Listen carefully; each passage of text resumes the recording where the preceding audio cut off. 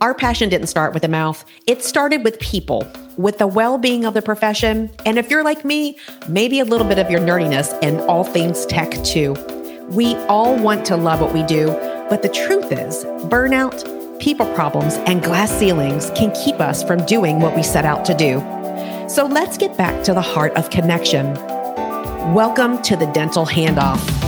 This show is about passing you the knowledge, the habits, the systems, and the strategies to lead your teams, lean on your tech, and listen to your gut while you take care of people and truly the overall health of our communities.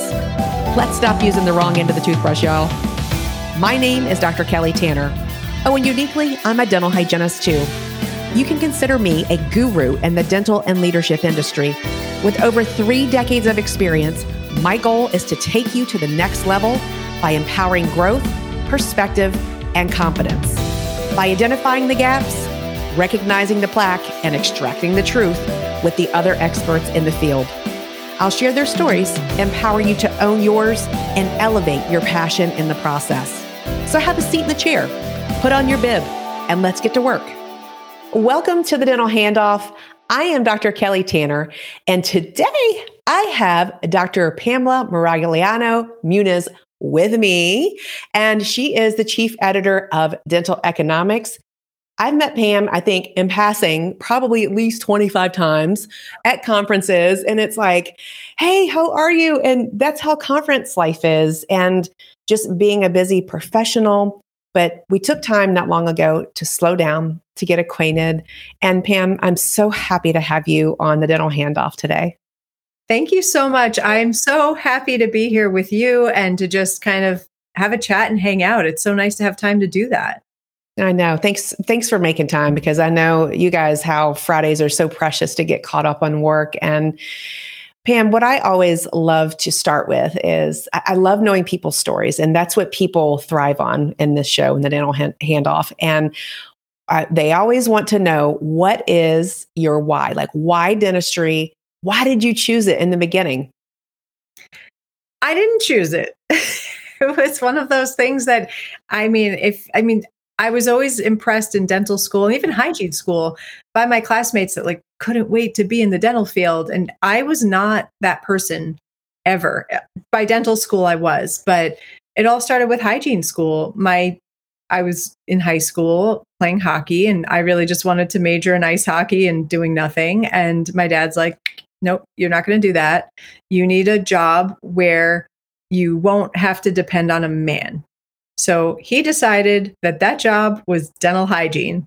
And so he pushed my sister into dental hygiene. And when it was my turn to roll around, I said, fine, I'll apply to dental hygiene school.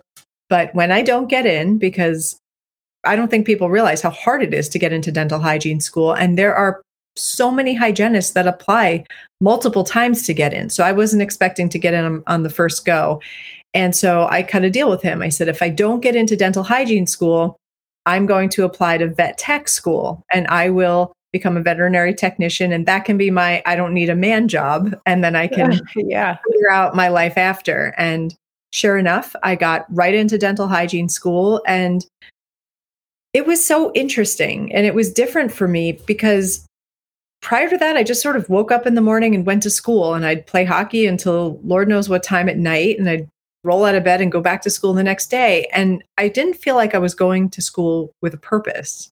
And now all of a sudden I'm learning skills for me to apply on another human. And that just came with so much importance to me. And it was something where I took it very seriously, even though I never really thought this was going to be where I landed in life. And I fell in love with it. So just like people and pets, when you're at a shelter or whatever else, you just never know when you're going to fall in love. That's true. And so your dad chose your profession. You ended up loving it. What about your sister? Yeah, she's a hygienist in New York somewhere. Okay. Yeah. And then so you decided that you fell in love with this unexpectedly, like love often does. And then you went on to become a DMD. And tell me about that transition. Like, what did you say to yourself that was just like, no, not just this, and also this? What was that conversation in your head like? So when I finished hygiene school, I knew I wasn't done with school. And so because I've loved it, I decided, actually, my sister and I decided to apply to one school, and we both applied to Forsyth, and we decided that's where we were going. And I thought, which is insane now, I thought I would be a researcher or something. So we had, to get your associates in dental hygiene, you have to take all of these classes ahead of time. So I had a prior associate's degree before dental hygiene school. And so my sister had a whole bunch of classes as well. So it really only took us 1 year to get our bachelor's degree. And so the way that program was set up was that you're supposed to work in private practice and work on your bachelor's degree. So I did that. And I was mesmerized by the periodic exam. I know this sounds crazy, but I enjoyed my visits with my patients. It was cool because I had recently moved to Boston. So they're teaching me restaurants to go to, books to read, things to visit, that kind of thing. Clearly wasn't focused on their oral health, which, I mean, that all has changed. But the periodic exam was where it was at for me because I had no prior dental experience. So I could maybe on a good day spot a problem. I had no clue how it would be fixed. And so I would just sit there in awe by how clever the dentist was when they would come up with all these solutions just on the fly to all of these problems that we were able to identify. And I was like, wow, well, maybe that's what I want to do. But I worked for a GP, and he, I know, admittedly, probably wasn't as inspiring a dentist as, say, the prosthodontists I was working with. And I just, because I had no prior dental knowledge, I decided if I was going to go to dental school, I had to be like them. And that's who I wanted to be like. So if I'm going to dental school, I must become a prosthodontist because I want to be like Dr. Manis and Dr. Chapman. And that was kind of what I wanted to do. And so I went into dental school just like laser focused on prosthodontics because I wanted to be like those that inspired me. The periodic exam. I know. The periodic. Okay.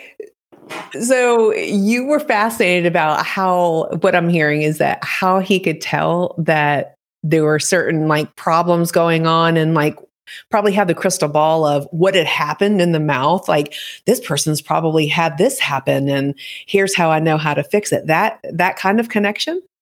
Oh yeah. I will never forget the first time I found a cracked tooth. I was like ready to call the ambulance. It was like 3, 2, 3, 3, 2, 10. What? Hold on. Let me measure this again. And I'm like, whoa, oh my gosh. All right.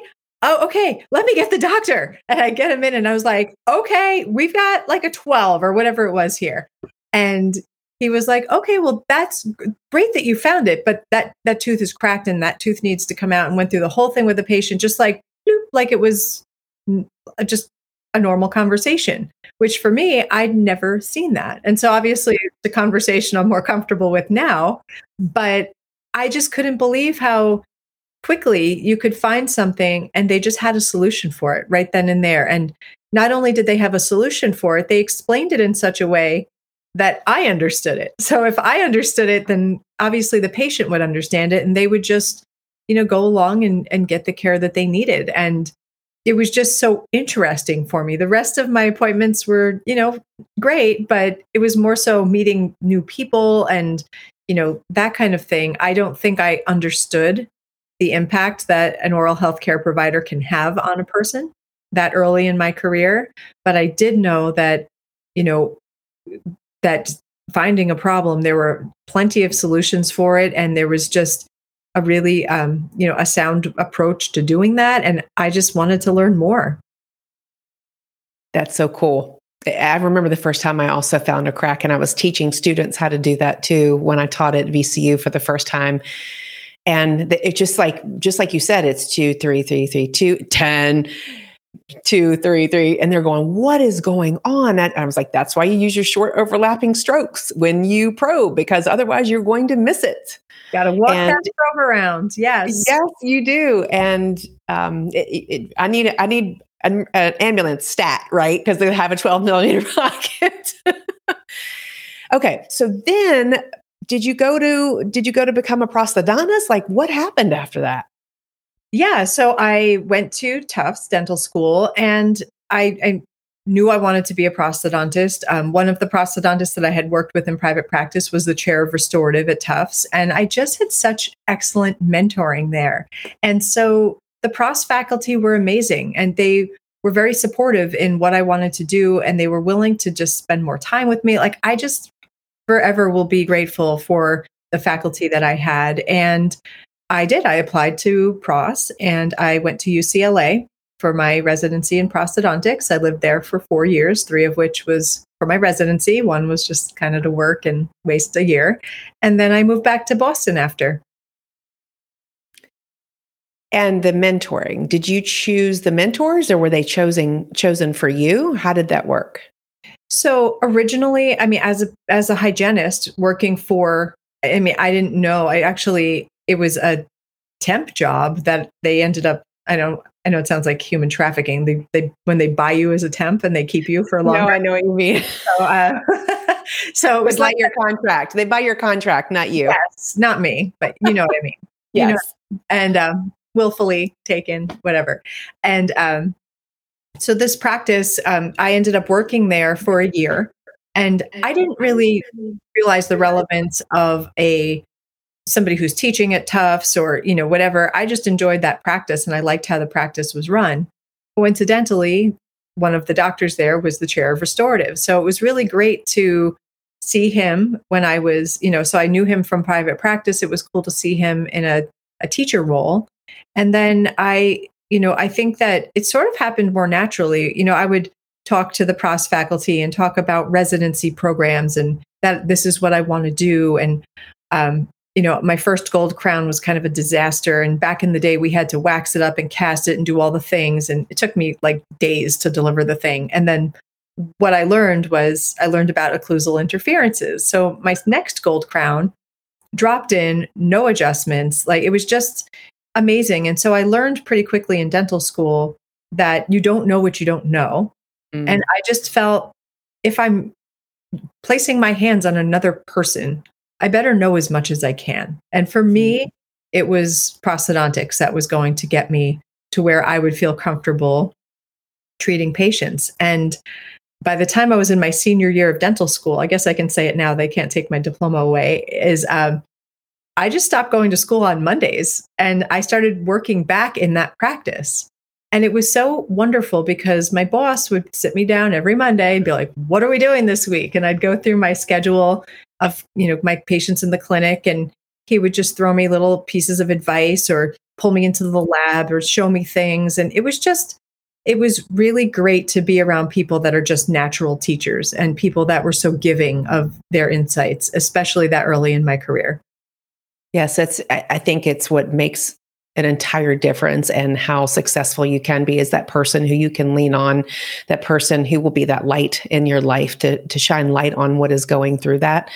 I know that some programs have structured mentoring programs. And so that's why I was wondering if at the time when you went, if you had to seek or just organically sought and found your own mentor, or if it was an assigned mentor, because I think that can make a difference too. But then also too, there's opportunity in that where a person doesn't truly know you. And so they're not biased and they can give you that unbiased perspective.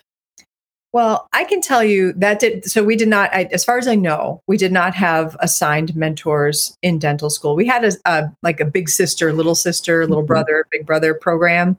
So we had mentorship just like via vertical learning, but I don't think there was an actual faculty mentor program.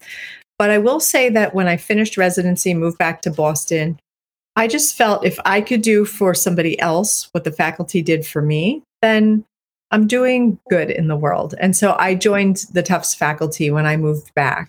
And at that time, when I came back, there was a structured mentor program. And so I had a mentor group for years. And it was just, 5 or so students. And we'd go out to dinner once a month. And sometimes I'd provide advice. Sometimes I'd just sit back and listen to them complain about things or whatever it was. I was just sort of there for them. And one of my favorite things about it is here I am, and some of them are hitting their 10-year reunion this year, last year, that kind of thing. And I'm still in touch with them. And so it's a really special relationship that you can develop with a faculty member.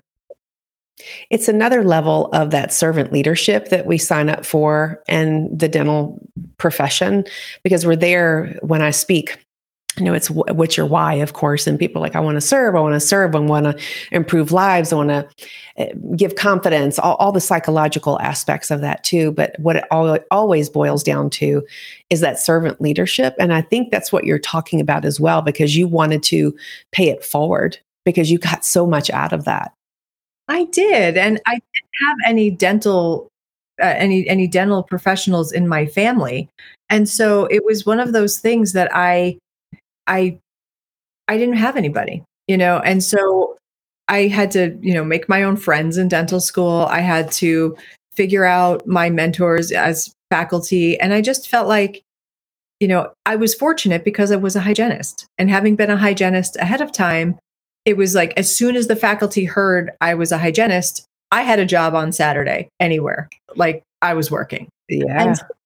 And that was cool to see my faculty members in their clinical setting and doing the thing. I'm sorry if you're hearing meowing. I had to move my cat. So I'm sorry. So yeah, I mean, it was one of those things where we have, it was cool to see them in that setting and see them having conversation with patients and seeing them with other team members in the office and what kind of culture they develop, because you see them in class, you see how they are, but how are they in this other setting?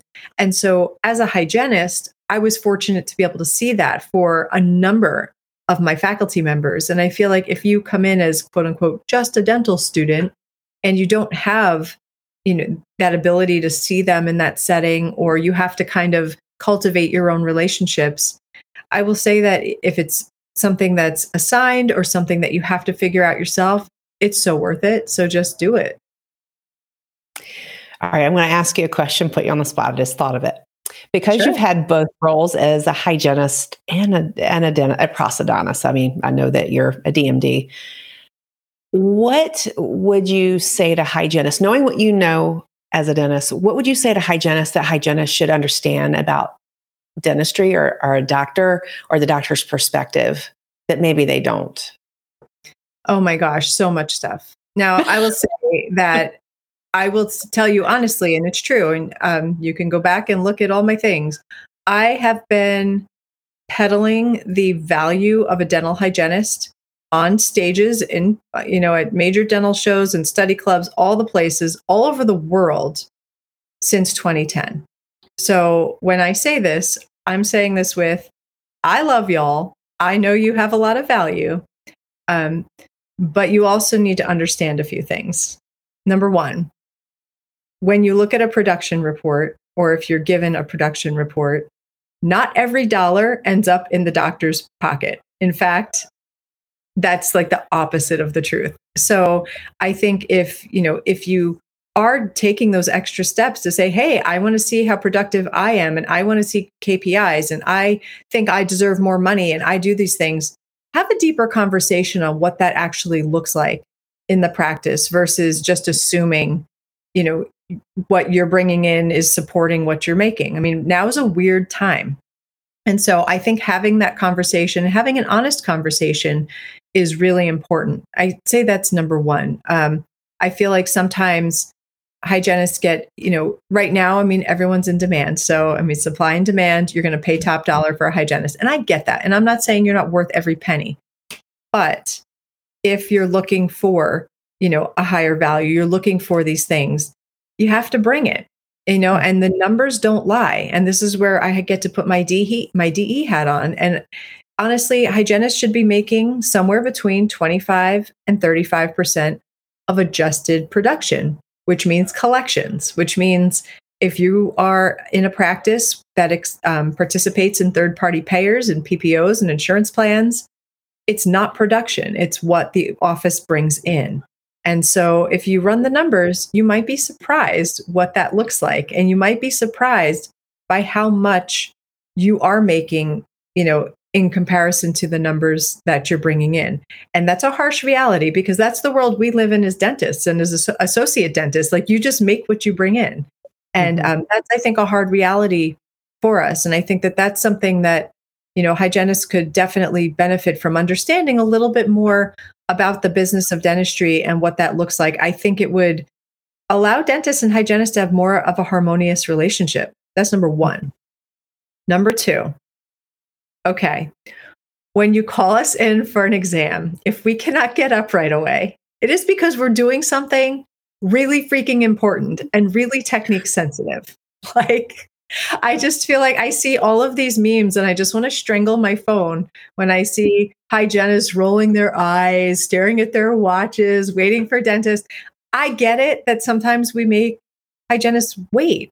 But to be honest with you, it's because we're trying to provide really exceptional care to our patients and for our patients. And when we're in the middle of bonding something, we can't stop. Like once it starts, we can't stop. Like it has to be completed. And I feel like we're not given the grace that I think that we deserve sometimes when you're waiting for us. And I apologize for dentists all over the planet that make hygienists wait. But I wish that there was a little more understanding that when that does happen, I would say, yes, there's probably, outliers of dentists that just have no respect for the schedule. I mean, I'm sure that's out there, but I would say at least, from my perspective, a lot of us want our restorations to last, and one of us, we want to do a great job for our patients. And that involves being extremely detail oriented and respecting the materials that we're working with.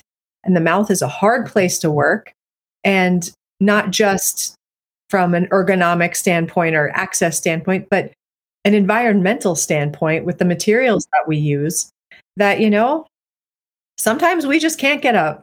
And I'm sorry, but we're trying. We all try to do the best. And I think that, if we had more of a, more understanding of each other's roles, that the practice would be more harmonious and we would have a greater understanding of one another and a better respect for each other. And I think that that's lacking right now. Agreed.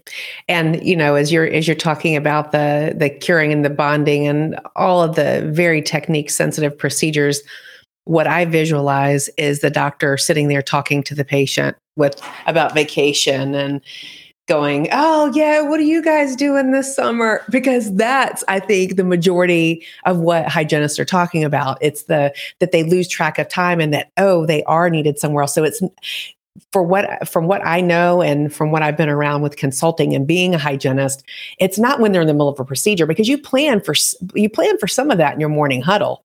When when doctor can't get up and when you're going to time your checks, or if they say, I don't need to check them, depending on which state that you're practicing in, and they say, I don't need to check, the patient was checked last time, they're generally healthy. If I don't see anything, good, we're good to go. So you plan for some of that, but it's when seems like they're lollygagging or back there drinking coffee or reading the newspaper. And it's like, come on, man. That's a different story. Like for that, dentist, get off your booty and get in there and do your exam. Like your coffee will be fine. Just like there's microwaves for that. So it's fine. No, I agree. I mean, I just feel like I see these things and I take them to heart because I would never do that. And I just think, my goodness, there's all of these, disparaging things towards dentists that are up, on social media all the time. And I'm like, if they just understood some of the things that we're doing, and it's actually kind of awesome. I love when my hygienists come back and hang out with me when I'm working. Sarah's hilarious, for example. Like she'll come back and she'll be like, what? You have a heater for your composite? You're so bougie. What even is that? And it's so funny because I take what I have for granted back there. Like I just assume everybody knows what that is. And it's so funny because, not everybody knows what each other's doing in the same practice. And so I think it's great for you, each of you to spend time with one another and see why you do what you do and what it is that makes it so you're doing it well. And oftentimes once you understand that a little bit better of each other, then I think that you just have a better culture, a better environment, more respect, more trust.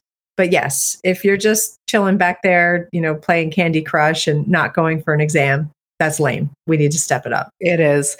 And I totally agree with you that, and I think even the front office team members should rotate and observe different procedures so they know what goes into that procedure, and that we all should, because sometimes docs, and you know this from being a dental hygienist and a dentist, but dentists don't get a lot of training in scaling and root planing and using and hand scaling and all of those things. And so the time it takes to go in when you're up against, tenacious calculus, you just can't get it off. For the patient management aspect or anxiety, all the things that go into not just the oral environment, but managing the patient expectation and the experience as well from both sides.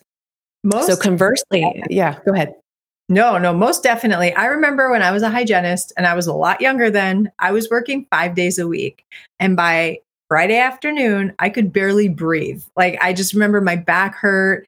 I was tired. Like, I just remember, like, I was just like, by Friday afternoon, I was like done. And it didn't even occur to me that I could work fewer days. Like, I just saw my parents work 5 days a week. I just assumed I'd do the same. And I'd say physically as a dentist, and I mean, I don't extract teeth, and so I'm not like wrestling teeth all day either, but I have better ergonomics. Like, I'm way better off now than I was when I was a hygienist. And I think it's because, what we do is repetitive, but it's not that repetitive.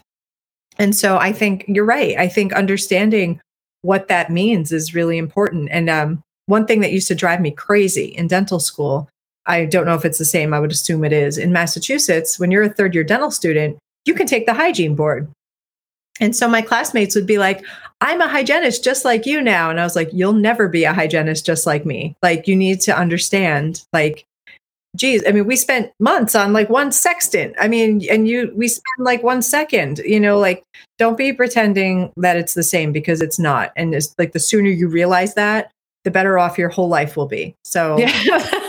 And don't say it out loud in front of a hygienist. Yeah. And you need to stop talking. I don't want to hear you say that ever again, because I might hurt you. That's right. Talk to the hand. Exactly. And so then from the hygienist perspective, what do you think, conversely, you answer the question, like, what do you think hygienists should know? What should doctors know from hygiene's perspective? So one thing I didn't know back in the day, and I feel like I'm just learning it more and more being around amazing hygienists, is that hygienists have such an innate opportunity and a special opportunity to make patients healthier.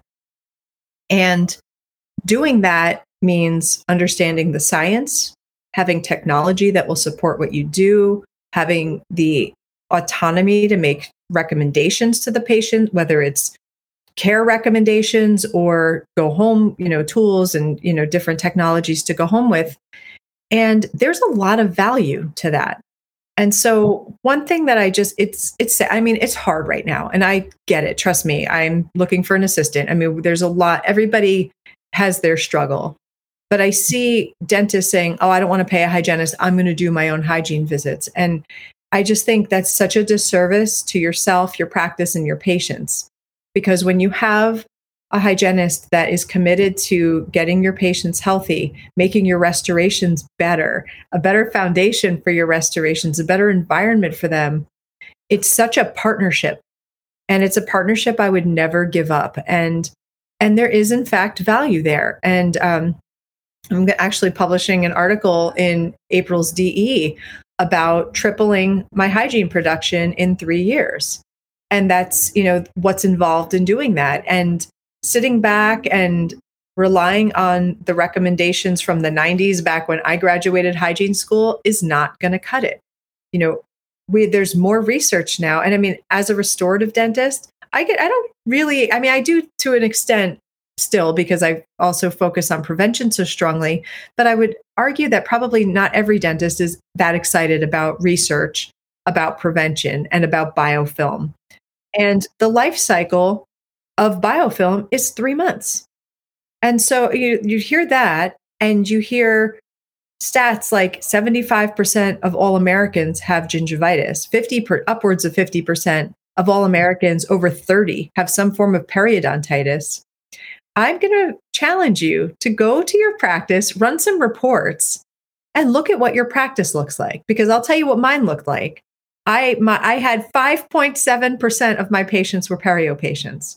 And is it because I'm so spectacular that all my patients are healthy?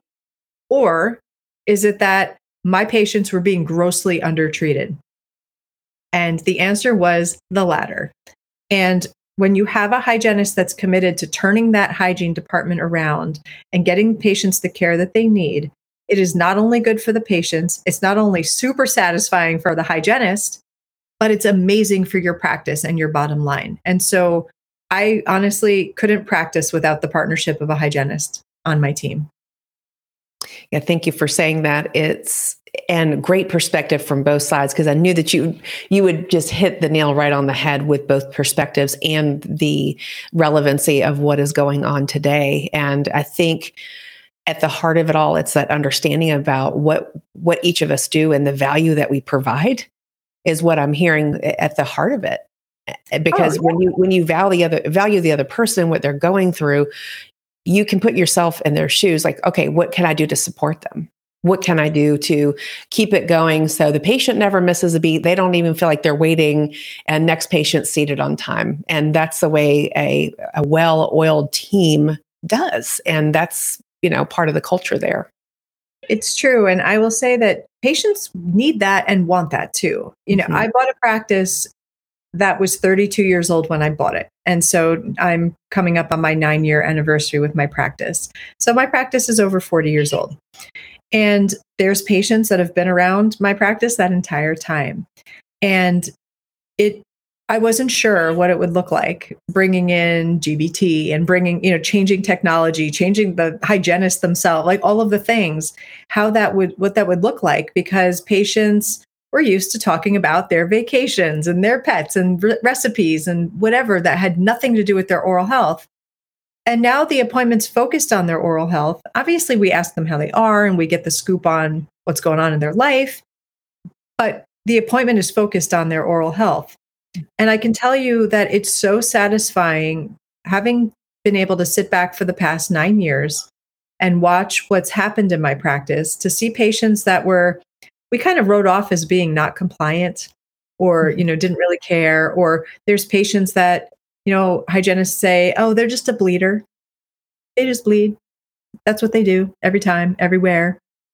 And we don't accept that anymore. Mm-hmm. And to see a patient who, we kind of wrote off as being not really compliant, to seeing somebody using their water pick every day. And it's actually not uncommon for us to review a perio chart and there not be one spot of bleeding, which is amazing. I had 3 last time. I mean, and I'm me, and I'm like, patients are getting 0. Like, they're better than I am. And to see that level of motivation and that level of commitment by our patients and that level of commitment to quality by my team, it's just like, it just makes my heart sing. There's no other way to put it. Yeah, we make such a big difference in the oral health, the overall health, the lifespan of our patients that we don't even know about what could happen if it goes untreated. That's the X factor of like how many more years we could probably be adding to someone's life because we've caught it, we've treated it appropriately and done what we knew was right, and that passed that litmus test in dental school or in hygiene school, just doing what we know. What we know, but also having that belief that what you offer matters and how you can truly impact one's health. I mean, for the most part, obviously there's, people that don't, but for the most part, everybody has a family and everybody has people that they love around them. And everybody knows and cares about somebody that has heart disease, diabetes, dementia, you name it. And that there's a significant link to oral health with that systemic condition.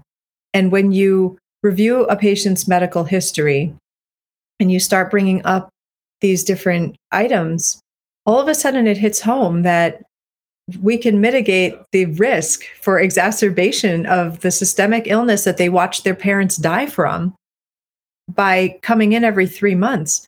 I mean, it's just a no-brainer.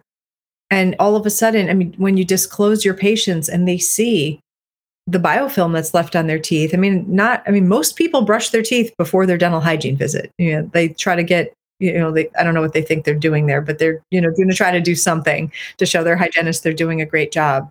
And when they're getting, when they're just coming off a dental hygiene, like a pre-dental hygiene toothbrushing, and they still have tons of biofilm in their mouth, that's profound to be able to see that. And there's such an objective way to convey that information to the patient and to really get them to own what's going on in their mouth and also motivate them to care for themselves better. And it's possible, and the value's there, and you certainly can do it. And it's really, truly rewarding to see.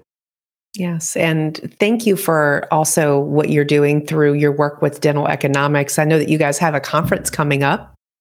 We do. This conference is different. It's going to be awesome, actually.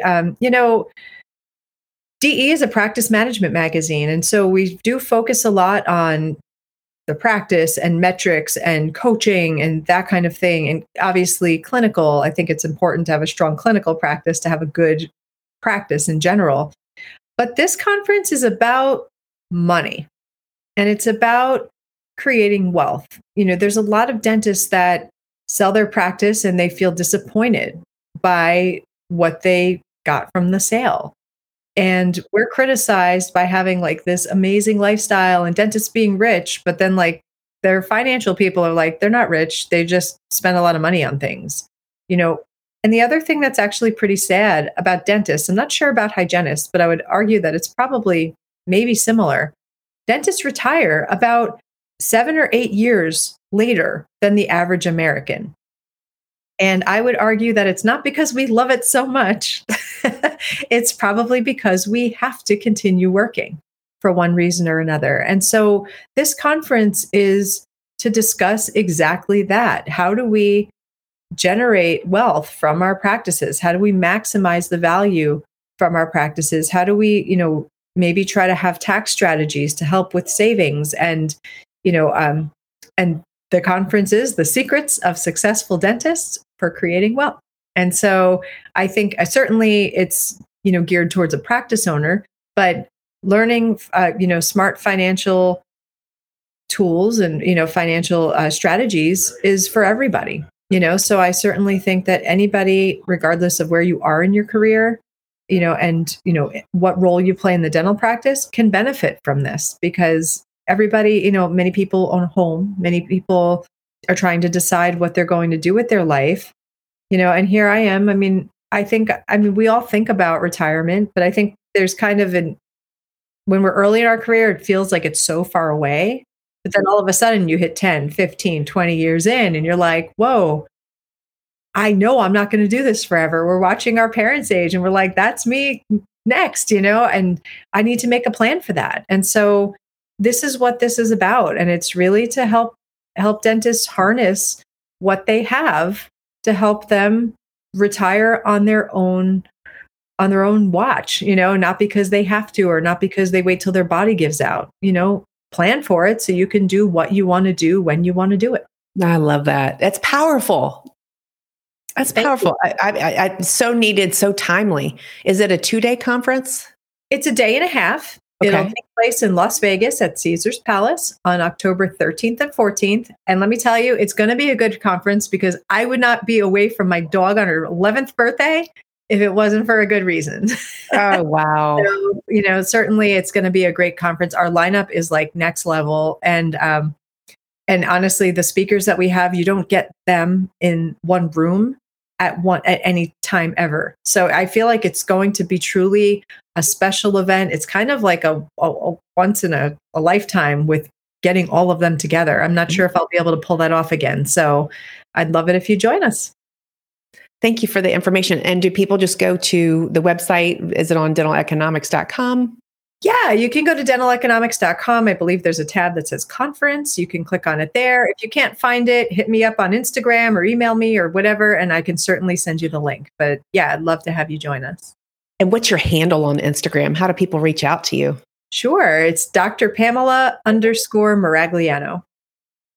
Awesome. You have been delightful today. I just am in awe of what you've done and what you continue to do through your positions and your perspective. And thank you so much for speaking kind of, life into the practice and the perspective that you have and that you probably hear too from that social listening perspective. And you're still doing the hands-on, and you're managing, and you're inspiring your team. So all of that is such an important aspect of being a leader, and and growing, and the visionary that you are. So yeah, thank you so much for being on our show today. Thank you so much. That means so much to me. And I honestly, I just love what I do, and I love the people I do it with, and I love the people I do it for, so it's all, it's really, I mean what I say. So it's true. Yeah, it's all out of love, isn't it? It's all from that servant leadership heart. Well, for everybody watching, thank you so much for your time. And if you wouldn't mind, give us 5 stars on Apple, and because we all know that Apple is what matters with the AI. And then also like and subscribe to us on YouTube, where you're finding this full recording. Thank you so much. Be well, and thanks for all that you do. Bye-bye.